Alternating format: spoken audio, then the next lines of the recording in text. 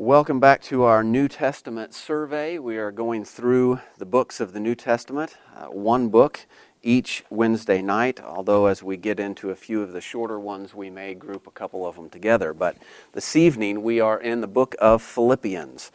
The book of Philippians. This is Paul's letter to the church in Philippi, which was a city in the Roman province there. It was a city of trade, and it's a city that Paul spent a little bit of time in, not nearly as much as he had spent in Corinth or Ephesus, some of these other cities, but we do remember, like from Acts 16, that Paul was in Philippi. He was arrested, if you'll remember, was in prison, and that's the whole story of the Philippian jailer and his household coming to faith and being baptized, and so a church was started there in Philippi.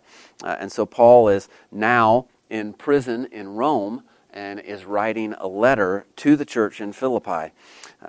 The occasion for this letter was that the church there in Philippi had sent Epaphroditus to visit Paul in Rome and to bring with him a gift from the church, probably financial contribution to help care for Paul. He's under house arrest in Rome, and so he does have some personal expenses there.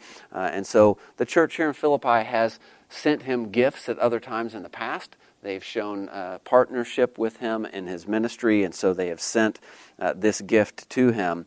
There's also a report that Paul receives from Epaphroditus as he brings the gift that there are some problems in the church in Philippi, some division, some false teaching. We'll see that it's very similar to things that were occurring in Galatia, but not as severe, not to that extent, obviously. The church is doing better in Philippi at dealing with it than the churches in Galatia were, but still Paul writes to encourage them in this regard. So this was written during his Roman imprisonment, probably in the early 60s, so this is one of those prison letters that he sent along with Ephesians and Colossians. So the themes that we'll see as we work through it primarily are two, and one is unity in the church, unity in Christ as believers, not in the same way that he spoke about it to the churches in Galatia or in Ephesus, where there it was largely unity between Gentile and Jew. The unity here is different. It's disagreement between some of the members of the church, and Paul is exhorting them to be of the same mind, to be united together in Christ. The other major theme that we see here is dealing with suffering, the idea of suffering for Christ, for the work of the gospel, Paul's suffering in Rome, and then him encouraging them that they will likewise suffer for the sake of the gospel. So once again, I would just summarize as far as an outline goes the 4 chapters. The first chapter, of course, does include the greeting and Paul's prayer of thankfulness at the beginning, but the primary thrust of chapter 1 seems to be that introduction of Paul, kind of giving the church an update and expressing to them the results of his ministry while he's in prison in Rome. And that will tie into some other aspects of the letter in the further chapters. Chapter 2 will be primarily concerned with unity in the church, unity in service to Christ. Chapter 3 will be a warning against false teachers and an exhortation to follow Paul's example. And then chapter 4, I'm going to call that one Rejoice in the Lord, because that's one of the main themes there, but there's several things going on. So as we look at the letter and the greeting particularly, it's interesting in this one that Paul introduces the letter and says, Paul and Timothy, bondservants of Jesus Christ, to all the saints in Christ Jesus who are in Philippi with the bishops and deacons. So it's not just a letter from Paul, although his is the primary voice that's speaking, but Timothy is there with him, and Timothy is sending his greetings and maybe even participating in dictating parts of the letter. But it's addressed to the church, all the saints in Jesus Christ who are in Philippi, but then particular attention to the elders and the deacons, the officers in the church, particularly because we're dealing with some false teaching that they need to be on guard against, and seeking to provide unity within the church. So Paul addresses it to the whole church, but specifically to the elders and deacons. And then he gives his standard greeting, grace to you and peace from God our Father and the Lord Jesus Christ. And then he enters into his prayer of thankfulness, his thanksgiving that he has for the church here in Philippi, that he prays for them often with joy because they have partnered with him in the gospel in times past. And so he's very thankful for this church. They've had a good relationship with Paul. He doesn't have a relationship with them the way he did with Corinth, where he was having to send hard letters to the church in Corinth, and things were tense between the apostle and the church. His relationship to the church in Philippi is good. It's strong. And so he's thankful for that partnership that he has with them. And then he encourages them in verse 6. He says that he is confident of this very thing, that he who has begun a good work in you will complete it until the day of Jesus Christ. And so obviously that good work that has begun in them is their salvation, and the completing of that is their sanctification, and that will play a role in Paul's exhortations to them regarding unity. He'll speak to them about their sanctification as they grow in grace and grow in the love of Christ and express that towards one another. And so then he goes on to tell them what he is praying for them. In addition to being thankful for them, he prays for them. He says in verse 9, "And this I pray, that your love may abound still more and more in knowledge and all discernment, that you may approve the things that are excellent, and that you may be sincere and without offense till the day of Christ." So he's praying that they would continue to grow in love, but that love would be joined to knowledge and discernment. And that is because there are false teachers that are coming into the church, and so they need to know the truth of the Scriptures, know the truth of the gospel, and have the discernment to be able to be on guard against the false teachers. So this is his prayer for them. Their love will come into play as he speaks to them about unity in chapter 2 and how they serve one another. In verse 10, obviously he is encouraging them to be ready for Christ's return, till the day of Christ. And so that's another theme that's going to come up several times in the letter, is the return of Christ. That our hope and our longing for that final glorification, where we receive our glorified bodies and no longer struggle with sin and suffering here in this world. He then tells them that the reason that he's praying these things is that he says in verse 11, being filled with the fruits of righteousness, which are by Jesus Christ, to the glory and praise of God. So his goal in these prayers is that they would abound with the fruit of the Spirit, the fruit of righteousness. That is, that they would live sanctified lives, and that it would bear fruit in their relationships with one another and in their holding firmly to the truth of the gospel and rejecting false teaching. He then gives them a report on his ministry in Rome, where he's in prison, and he wants them to know that him being cast in prison in Rome has actually turned out, by the grace of God, to be a good thing. He says in verse 12, "I want you to know, brethren, that the things which happened to me have actually turned out for the furtherance of the gospel."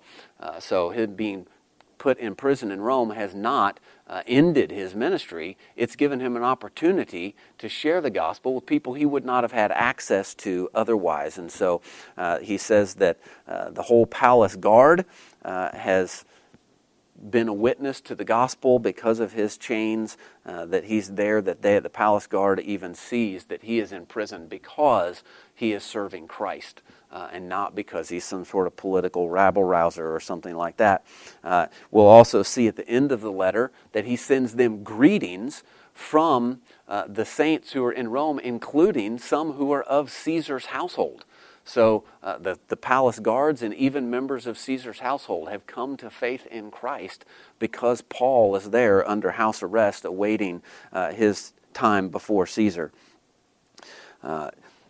He then says that not only has being imprisoned there afforded him this opportunity for ministry in a way that he wouldn't have had otherwise, but it has also caused other believers who have witnessed this to grow in boldness to proclaim the gospel. He says in verse 14, "And most of the brethren in the Lord, having become confident by my chains, are much more bold to speak the word without fear." So other believers have seen Paul, seen his ministry, even though he's in prison, and that has encouraged them and emboldened them to speak the gospel outside of being in prison. So him being in prison is actually serving the church, serving the ministry. People are hearing the gospel and getting saved who wouldn't have otherwise, and believers in the church in Rome are being strengthened and encouraged and growing in boldness to proclaim the gospel throughout that city. He then says that even though this is the case, that there are some who, knowing that he's in prison, are preaching the gospel, he says in verse 16, from selfish ambition. They're hoping to kind of stick a knife in a little bit, like, hey, Paul's in prison, but I can be out here preaching the gospel. But his conclusion is, it doesn't matter what their motivation is. If they're preaching the true gospel, then he's content with that. He rejoices in it. If they're preaching it out of good motives because they're encouraged by what they've seen in him, or if they're preaching it out of bad motives, if they're preaching Christ, then he's content with that and is not going to take it as a personal offense, even though they might mean it that way. He then goes on in the latter half of the chapter to talk about his situation in suffering and being in prison, and his desire to be with Christ. And he says that he wants to go be with Christ. To be with Christ is better than to continue here on earth, but he knows that he must continue here because he has work left for the good of the church. So he says that in verse 24, "Nevertheless, to remain in the flesh is more needful for you." So he's confident that God is not done with him here on earth, even though he would like to be with the Lord, relieved of the suffering, relieved of living in a body where he still wrestles with sin, as we've seen in Romans chapter 7. But God has work for him to continue to do, and so he is not only content with that, but rejoicing that he can continue to serve Christ in that way. Of course, we do see the very well-known, Philippians is full of several verses that are not only popular and well-known, but are favorite verses of people. Verse 21, "For me to live is Christ, and to die is gain." So sometimes we hear that verse, we think of the apostle maybe standing on a hilltop with a cape flapping in the breeze. He kind of sounds like a superhero saying something like that. But this is a man who's in prison who is writing this. He's suffering for the gospel. He has suffered quite a bit for the gospel. And he's saying that to live, he can continue to serve Christ. But if he were to die, that would be a gain for him, because he would lay aside this sinful flesh and be in the presence of Christ. And so that's what he desires, but God is not done with him, so he is content and actually rejoices to continue to serve Christ and to serve his church. He is confident that Christ will be glorified either way. No matter what happens to him, that Christ will be glorified. And it's interesting that he's expressed this desire, like it would be better, I would be happier if I could go be with the Lord rather than continue to suffer.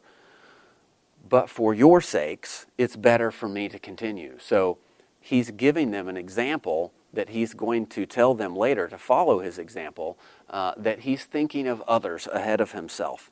And so we've got some contention in the church over some things, and he's telling them they need to be united together. They need to think of others and serve others ahead of themselves, and he's showing them by his example that that's what he is doing. And so then he tells them in verse 27 to let your conduct be worthy of the gospel of Christ, so that whether I come and see you or am absent, I may hear of your affairs, that you stand fast in one spirit, with one mind, striving together for the faith of the gospel. He said some similar things to Corinth, but they were kind of harsh when he said them to Corinth. He was threatening that he was going to have to come to them and be harsh with them when he arrived. But here you can tell there's friendlier tone to this, but he is encouraging them to live worthy of the gospel, and that he might hear that they are doing so. But he says, with one mind, striving together for the faith of the gospel. So he wants unity in the church, not only, as we'll see, so that they can serve one another in love, but that unity also gives them a greater defense against false teaching, which he'll deal with in chapter 3. So then he says in verse 29 that it has been granted on behalf of Christ not only to believe in him, but also to suffer for his sake. So it's interesting language that he says, it's been granted to you the privilege of suffering for Christ's sake. And so we see that even in the book of Acts when we think about Peter and John being arrested, that they were rejoicing that they had been counted worthy of suffering for Christ's sake and for his name.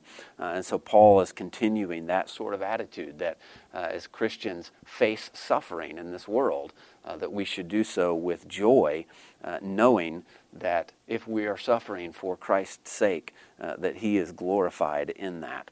And Paul has already told us that his suffering in prison has resulted in people coming to faith, being saved, and so that's a good thing. And so he's looking beyond himself and looking to the good of others, even in his suffering. As he moves into chapter 2, he then begins to address this idea of unity in the church. This is his desire for them. He says, therefore, if there is any consolation in Christ, if any comfort of love, if any fellowship of the Spirit, if any affection and mercy, fulfill my joy by being like-minded, having the same love, being of one accord, of one mind. So this is his desire for the church, is that they would be loving towards one another, that they would be in agreement with one another. And he says in verse 3, let nothing be done through selfish ambition or conceit, but in lowliness of mind, let each esteem others better than themselves. So he's already given them an example of this in his own life, and now he's encouraging them that to love one another, to serve one another, to humble themselves and consider others before they consider their own desires. And so he says in verse 4, let each of you look out not only for his own interests, but also for the interests of others. So he says if they do this, if they love one another in this way and are affectionate and of one mind, then that will bring him joy. As he looks at this church, at this body of believers, that he would have joy if they did this. And so this idea of unity in the church, he's told them how to do it, and that is through humility and serving one another. He then, in verse 5 through 11, almost seems to go off get caught up in the glory of Christ and talking about Christ. And most commentators agree that this is, in the Greek, takes the form of a short hymn about Christ that could possibly have even been sung. But what he does here is he shows them that Christ himself humbled himself in order to serve the Father and to serve the church. And so he said, he made himself of no reputation, this is verse 7, taking the form of a bondservant and coming in the likeness of men. So we're talking about the Lord of glory who humbled himself to come and live a life on earth that would ultimately result in his death for the sake of redeeming his people. And so he came to serve. He humbled himself. He says that in verse 8, that he humbled himself, he became obedient to death. So he's giving them the example of Christ and saying this is how you should be living, in humility and service towards others. But what we have here is almost a V-shaped idea concerning Christ, that he came from heaven, humbled himself, came to earth, was obedient to the point of death. And then in verse 9, we have Christ's exaltation as God exalts him highly and gives him a name above every name.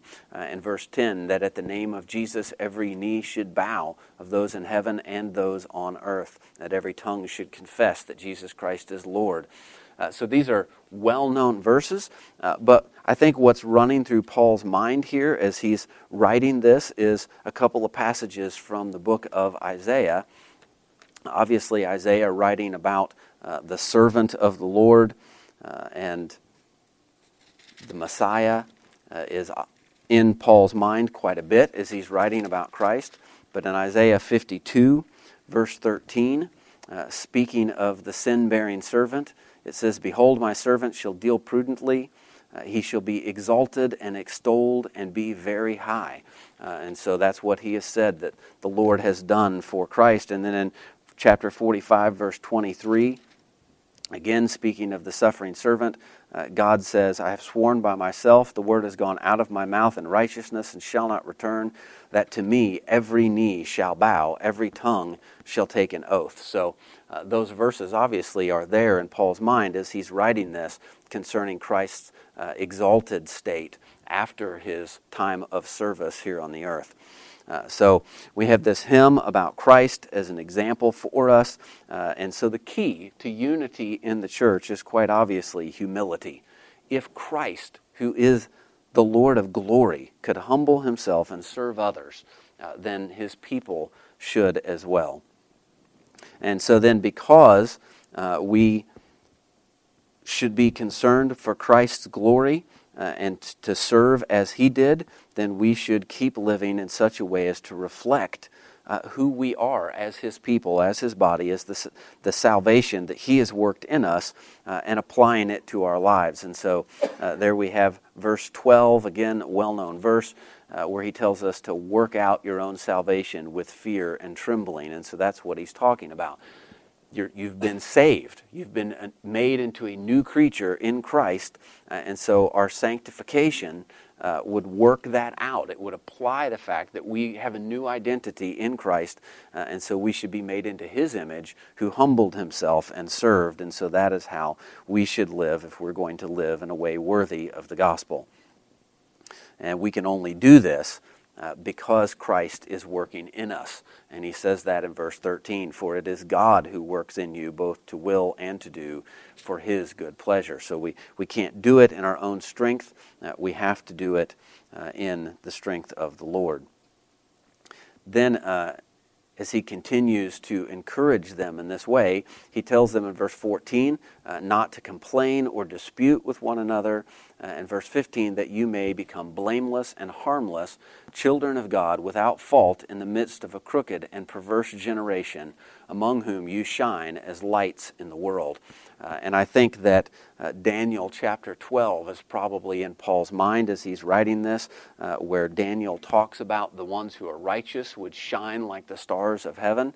And Daniel obviously was one who conducted himself as a child of God in the midst of a crooked and perverse generation. And so Paul is encouraging the believers in Philippi to do the same, to hold fast to the word of life. So he's telling them to hold fast to the scriptures, which bring us salvation, as we saw in 2 Timothy. It is the scriptures of the Old and now the New Testament as well that make us wise unto salvation, brings us spiritual life.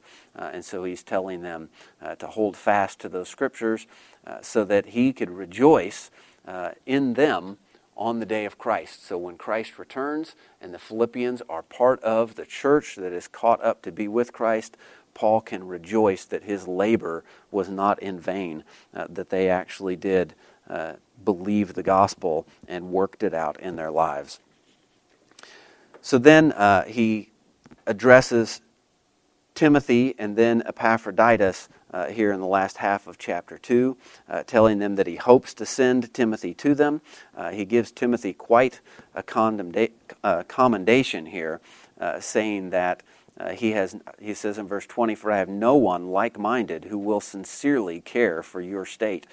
So Timothy has proven himself to be an able assistant to Paul and one who will do exactly what Paul is telling the Philippians to do, and that is to humble himself and be concerned about other people ahead of himself, and he will care for them.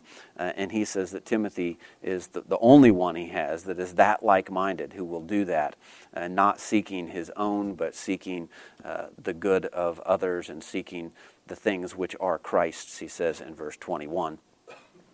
So Timothy has proven himself in that way. He wants to send Timothy to them, but he hasn't at this time. But it does seem that he has sent Epaphroditus back with the letter, probably carried the letter back. He had come to Paul where Paul was in prison. He had been very, very ill to the point of death. The church had heard of it and been worried about their servant that they had sent with the gift. But he's better. And so Paul said God has shown mercy, not only to Epaphroditus, but to Paul, because that would have been sorrowful for him. But he sent him back to the church to encourage them and to bring them this letter. And the suffering that he endured, the illness that he endured, was suffering for Christ's sake, because he was involved in the work of the church. Then in chapter 3, he starts to address some of the problems in the church, namely the false teaching that they need to be aware of. And so he says in verse 2, "Beware of dogs, beware of evil workers, beware of the mutilation, for we are the circumcision who worship God in the Spirit, rejoice in Christ Jesus, and have no confidence in the flesh." So he doesn't have nice names for the false teachers. He calls them dogs. This language is used elsewhere in Scripture to refer to people who are both impure morally, but also who are opportunists, seeking just for themselves, like a dog would go after meat or whatever, but also would be filthy and dirty. And so he says that that's how they are. He calls them evil workers. That word workers is the same word that he uses elsewhere to talk about people who are co-laborers with him in the gospel. And so here he says these ones are evil workers. They're deceitful. They're corrupt. They're harmful. Like Paul's labor for the churches is always to try and build them up, to edify the church. Evil workers would do the opposite. They would end up tearing the church down. And they would pretend like they're doing gospel work, but the results would be, instead of building the church up, that they would tear them down, that they would destroy people's faith, and that they would tear the church apart.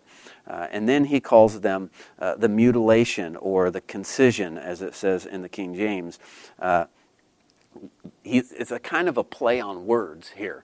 He's probably talking about Jewish teachers who are telling them, just as they did in Galatia, that you need to be circumcised in order to be a Christian, that you have to keep these old covenant regulations and convert to Judaism, and then you can be a Christian.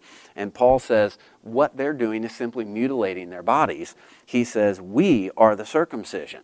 And so he's speaking about circumcision of the heart, that the true circumcision, as he spoke about elsewhere, is circumcision of the heart and not of the flesh. And so what they're doing is not accomplishing anything other than to mutilate their bodies.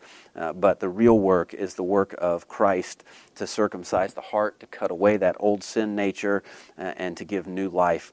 And so it seems that the Philippians are kind of dealing with some of the same false teaching that might have been happening in Galatia and other places, but haven't succumbed to it the way the churches in Galatia had. So he's not as harsh with them, but he is telling them that they need to be aware of this. They need to be on guard and alert against these false teachers, against these people who might cause division in the church or be causing harm to people's faith. And so then he tells them that what they really need to be seeking is, as he says in verse 9, to be found in Christ, in Him, not having my own righteousness, which is from the law, but that which is through faith in Christ, the righteousness which is from God by faith. And so this is the same thing that he told the church in Galatia, that as it was said about Abraham in the Old Testament, that he believed God and it was counted to him as righteousness. So Paul's saying you can't accomplish true righteousness by your own effort to keep the law. True righteousness is found through faith in Christ alone. And so that's what he is encouraging them to do. He then says in verse 10 that the reason he wants this true righteousness is that I may know him and the power of his resurrection and the fellowship of his sufferings, being conformed to his death, if by any means I may attain to the resurrection from the dead. So what Paul says is his desire for himself, and the desire he wants them to have as well, is the desire to have not only sanctification happening, new life being made anew into the image of Christ, but to finish well and attain the resurrection from the dead. So to attain the glorified state. So we have justification, sanctification, and then glorification. And so obviously Paul's looking forward to that hope of attaining the resurrection from the dead. And then he says in verse 12, I haven't already attained this. I'm not completely sanctified. I'm not already perfected, but I'm striving, I'm pressing on, he says, to lay hold of that for which Christ Jesus has also laid hold of me, which is interesting language. He said, Christ got a hold of me, and so I'm trying to get a hold of him in the same way, and to grab onto that new life that he has given me. And so he says, I haven't done it, I'm not there yet. We see that reflected also in his letter to the Romans, Romans 7 and 8 particularly. But he's striving that direction, wanting that resurrection life now, and looking forward to a resurrected body in the future. He then says in verse 16 in verse 15 and 16, therefore let us, as many as are mature, have this mind. And if in anything you think otherwise, God will reveal even this to you. Nevertheless, to the degree that we have already attained, let us walk by the same rule, let us be of the same mind. So he's telling them, this is the thing that you need to be striving for. You need to be thinking this way, to lay hold of Christ, to seek sanctification, and to have the hope of a resurrected body in the future.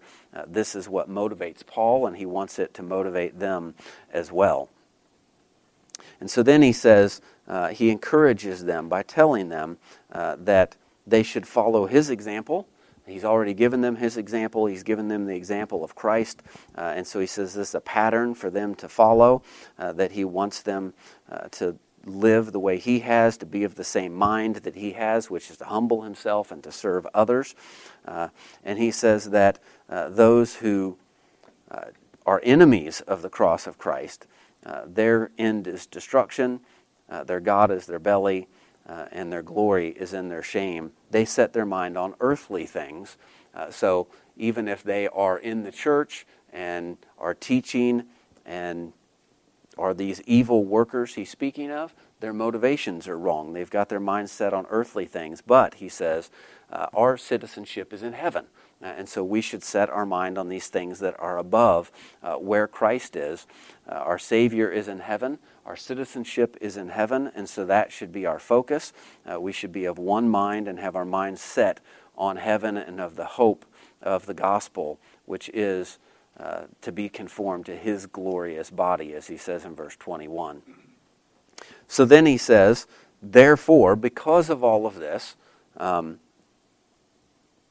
that he wants them to stand fast in the Lord. He says in chapter 4, verse 1. He wants them to stand fast. And to stand fast means to not be moved. He used that same language in Ephesians chapter 6, talking about the armor of the Lord, that the goal was to stand fast and to not be moved by the attacks of the enemy. And so then he addresses two people in particular by name.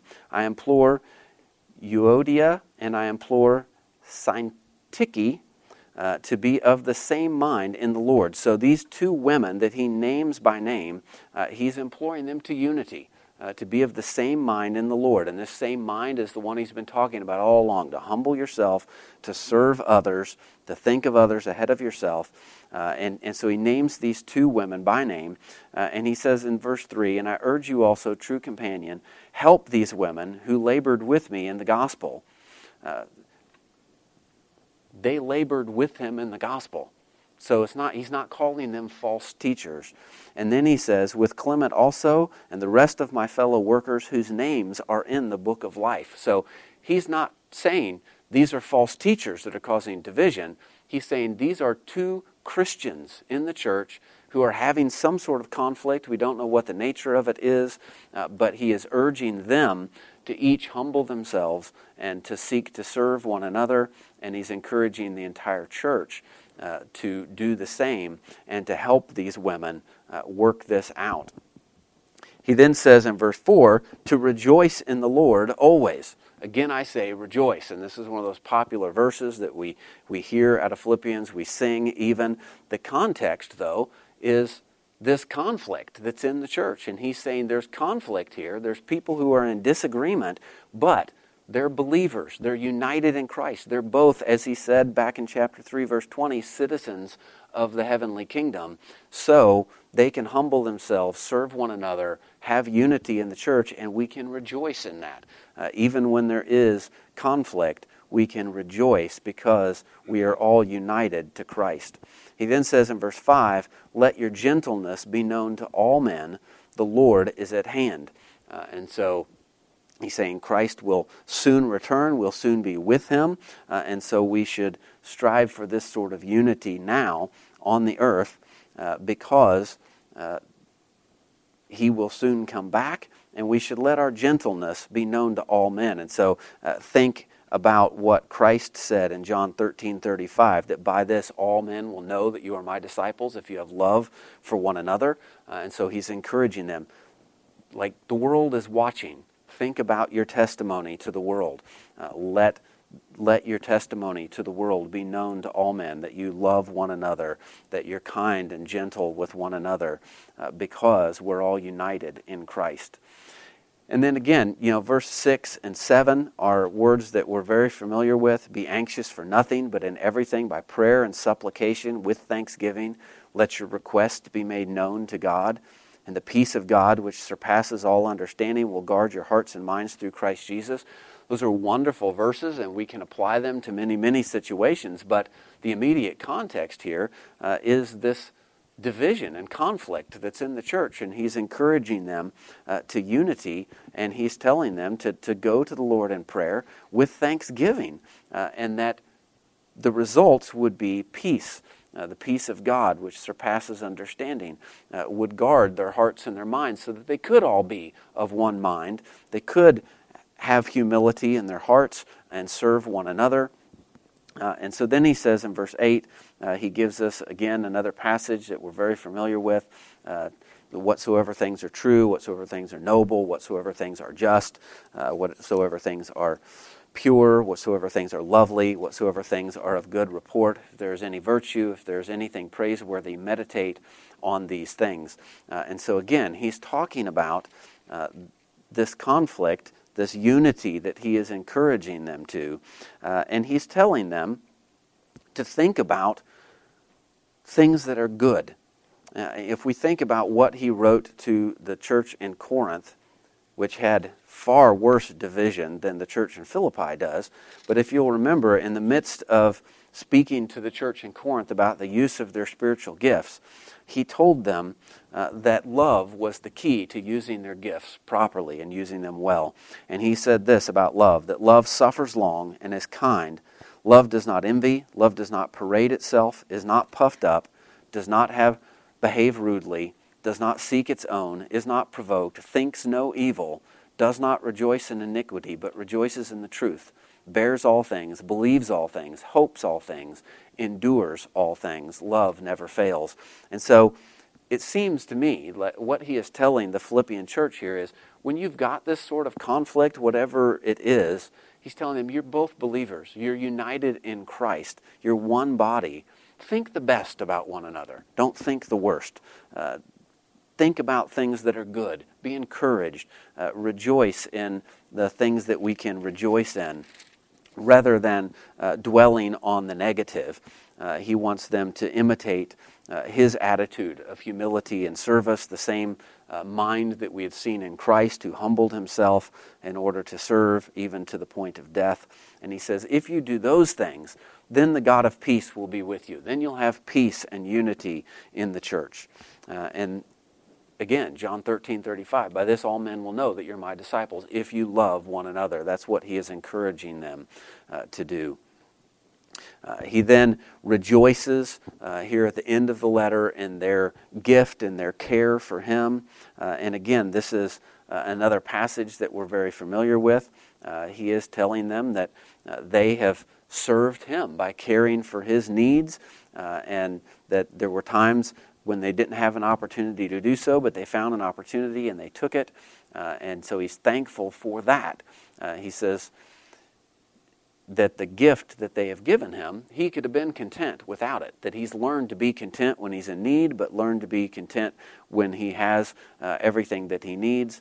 And he says in verse 13, I can do all things through Christ who strengthens me. So that's a verse that we may see printed on the side of a coffee cup, or sometimes hear an athlete quote that verse, after they've won the big game or whatever. But in this situation, Paul is using it talking about suffering.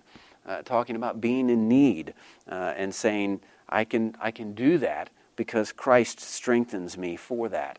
That he's learned to be content when he's in need or when he has an abundance, either way. And so he rejoices not so much in the gift, but in the fact that they gave it. He's rejoicing in their sanctification that has resulted in them sacrificing in order to send a gift to him. And so he said in verse 17, not that I seek the gift, but I seek the fruit that abounds to your account. So what he's rejoicing and what he wants for them is the fruit of their sanctification, their growth in grace, that they would think of others, serve others. And so that's what he is encouraging them to do throughout the letter. He says in verse 18, indeed I have all and am abound and am full, having received from Epaphroditus the things sent from you. And then he calls the gift that they sent him a sweet-smelling aroma, an acceptable sacrifice, well-pleasing to God. Again, this is language he's picking up out of the book of Isaiah, chapter 56, verses 6 and 7, that talk about the Gentiles worshiping in the temple and offering sacrifices that would be acceptable to God. And so he's saying this is fulfilled, like the prophecy of Isaiah is fulfilled in the church in Philippi as they've ministered to Paul's needs and have sacrificed in order to minister to him. And so ultimately the church is a kingdom of priests offering acceptable sacrifices to our Lord.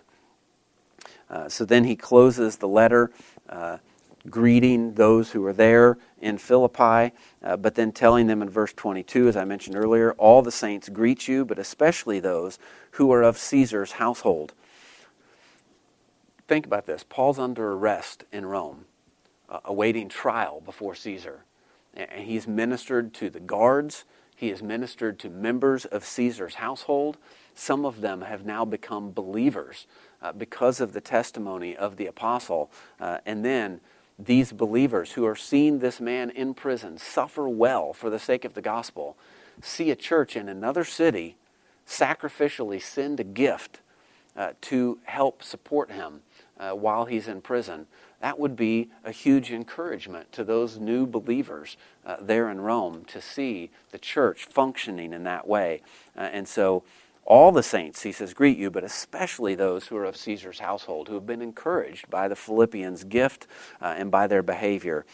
So this was Paul's letter to the church in Philippi, and he is thankful for them, encouraged by their giving, but he is exhorting them to have unity in the church, primarily through humbling themselves to serve one another in love and to suffer well as he has done in prison in Rome. So it's a very encouraging letter.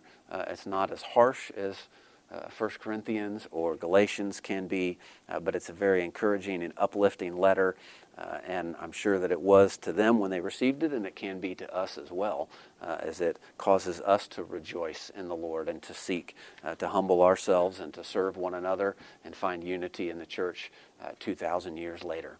Let's go to the Lord in a word of prayer.